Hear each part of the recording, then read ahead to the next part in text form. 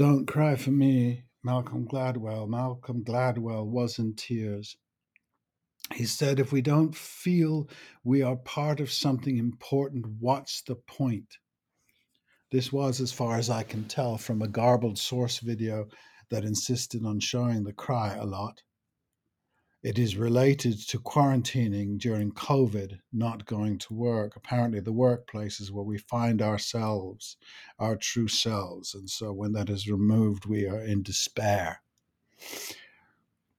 And then he says, helpfully, that the workplace should be a slightly uncomfortable place. Exactly, rather, we should be comfortable with being uncomfortable. I agree. I think challenge is uncomfortable. And life. Getting Uncomfortable with the Future is the name of the podcast. He writes at home, alone, on the couch, by the way. That's his work. So do I, often, not always. Perhaps this is why he's crying. He doesn't have the workplace to reflect his self. Well, don't cry for me, Malcolm Gladwell. Then Adam Grant, a professor, asks him what he thinks leadership will look like in the future. The murk suddenly clears. We are talking about a workplace, an office,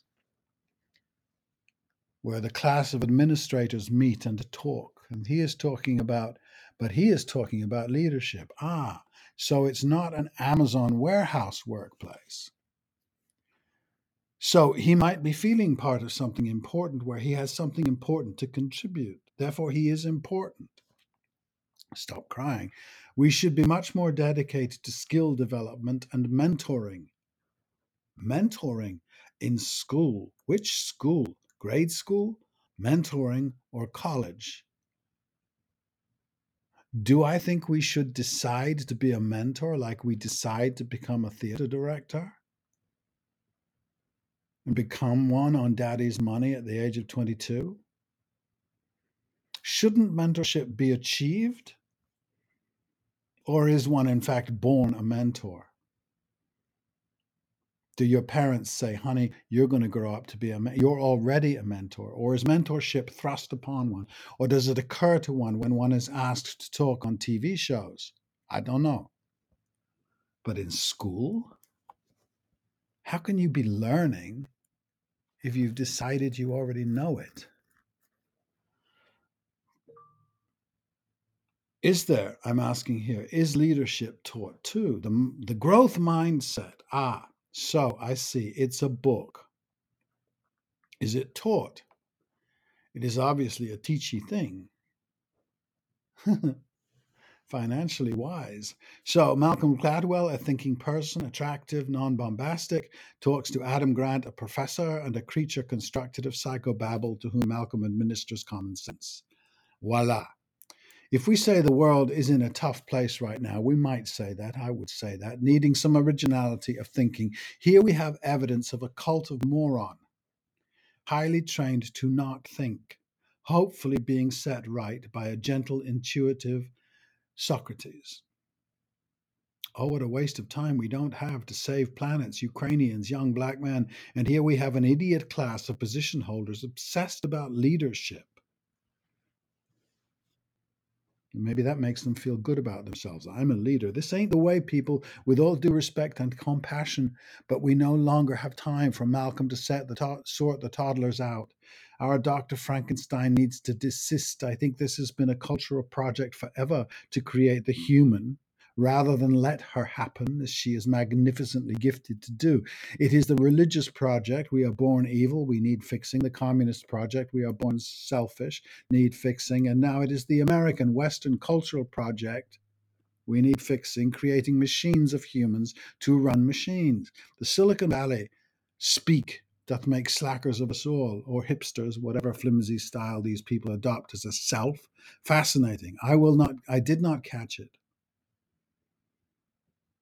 I have been away, but now I know that 20 centuries of stony sleep were vexed to nightmare by a rocking cradle containing not a Prometheus, but an innovator to make us robots.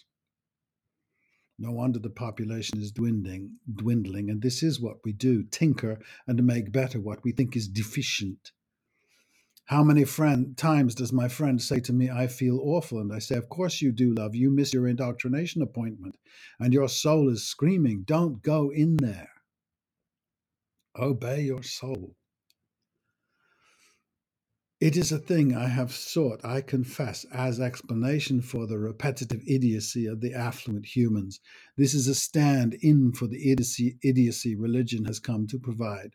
The delusion that quivers in the face of the real, the visceral, why some will freak out and reach for stupid myths of Vikings, while others chant Buddhistically so their job interview will go well. Thank you, Malcolm. I wish you weren't necessary, but clearly. I have been looking over the photos from my drama school. There is such pop, melancholy, beauty, and sex in these pictures. It was an institution founded on the intuitive. We started digging into our young selves for the numinous, and it shows photographically. Young men without beards, piercings, or tattoos, finding strange voices, voila, their own, not some faux in language. All of this might have been harmless, cute fodder for fashion magazines, but it is late. The seas are rising, and all we have come up with is a growth mindset. Growth, by the way, is obsolete. Since the individuated individual will not be tolerated, so dangerous will they be in contrast. So, why they might even get crucified like the last time. Only in this context can we, I imagine, the office as a place we go to feel whole, to feel part of something important, so weak, so needy that we are swayed by the latest Steve Jobs of the new myth, so selfless as to make of him and Malcolm we messiahs, so grounded that social networking becomes a sex life. Gods forbid we find ourselves alone at home where there is no artificial support system, slightly uncomfortable. We only exist when we have colleagues to affirm that we are there, Malk seems to say, and grieves. I didn't run into many bullies as a kid. I got a pasting twice, I think, and it was always a group of bullies, never just one. Oh, no, I did run into the one bully at summer camp. He thumped me once because I told him to stop bullying. As it turned out, at the end of the session, he was a fine fellow and his bulliedom was pretty obviously grinding to a halt. He was 13. And now, today, we have lots of speculation, lots of information on bullies. I can tell you from up close, they do it so as not to lose face, not to lose their public face, to maintain the myth that they are the best, the biggest, etc. I challenged my bully, by the way, in public. Now, Vijay Prashad has written and said some great stuff about the issues in China, the Ukraine war, etc., but he keeps insisting the West is being unreasonable. Like the problem with bullies is that they are unreasonable, unkind, selfish. Well, a quick look at my 13-year-old thumper explains it bright and broad. Bullies grown up, but not grown wise, cannot afford to acknowledge the validity of their opposition. Or, how can I be good if you're good too? Yes, it is, a religious problem. There was a friar on board the Santa Maria, and after seeing the Carib Indians, suggested to the boss they be left alone to their own beliefs, as they seemed to work very well for them. This attitude would get him fired in every state department in the Western world, and then a story would be created about the atrocities the Caribs commit against their own people, how they eat their enemies, are only allowed to have 2 children whom they cannot eat. Though I think they were very promiscuous to a fault, unlike the Italians, so we have evidence of their Christ lacking depravity. And on we go. My thumper grew up. Great. Nations don't. In my world, claiming we are the only indispensable nation is grounds for dismissal, not because it is politically incorrect, but it's really stupid.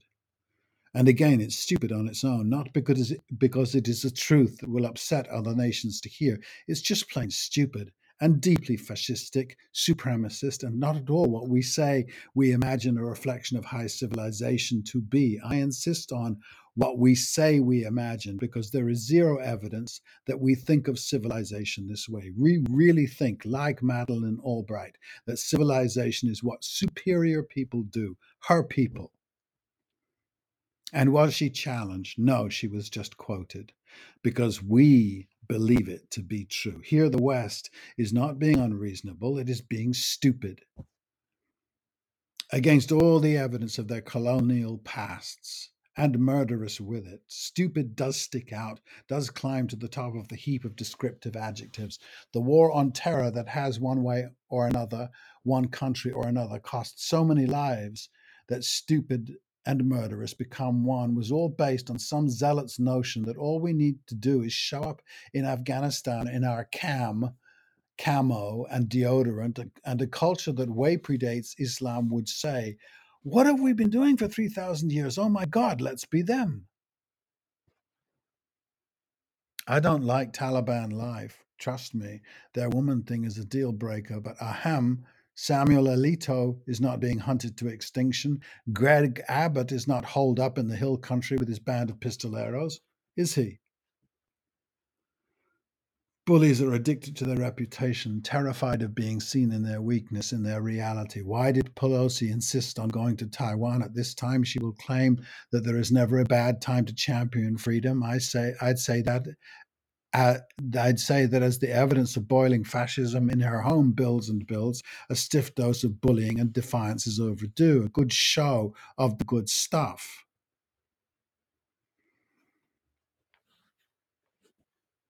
In the room at camp, most of the kids were not happy about the bully.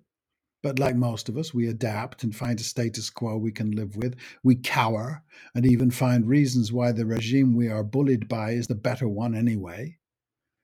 That we should be ruled over by some bully seems inevitable. So why get prickly about which one, Xi Jinping or Trump?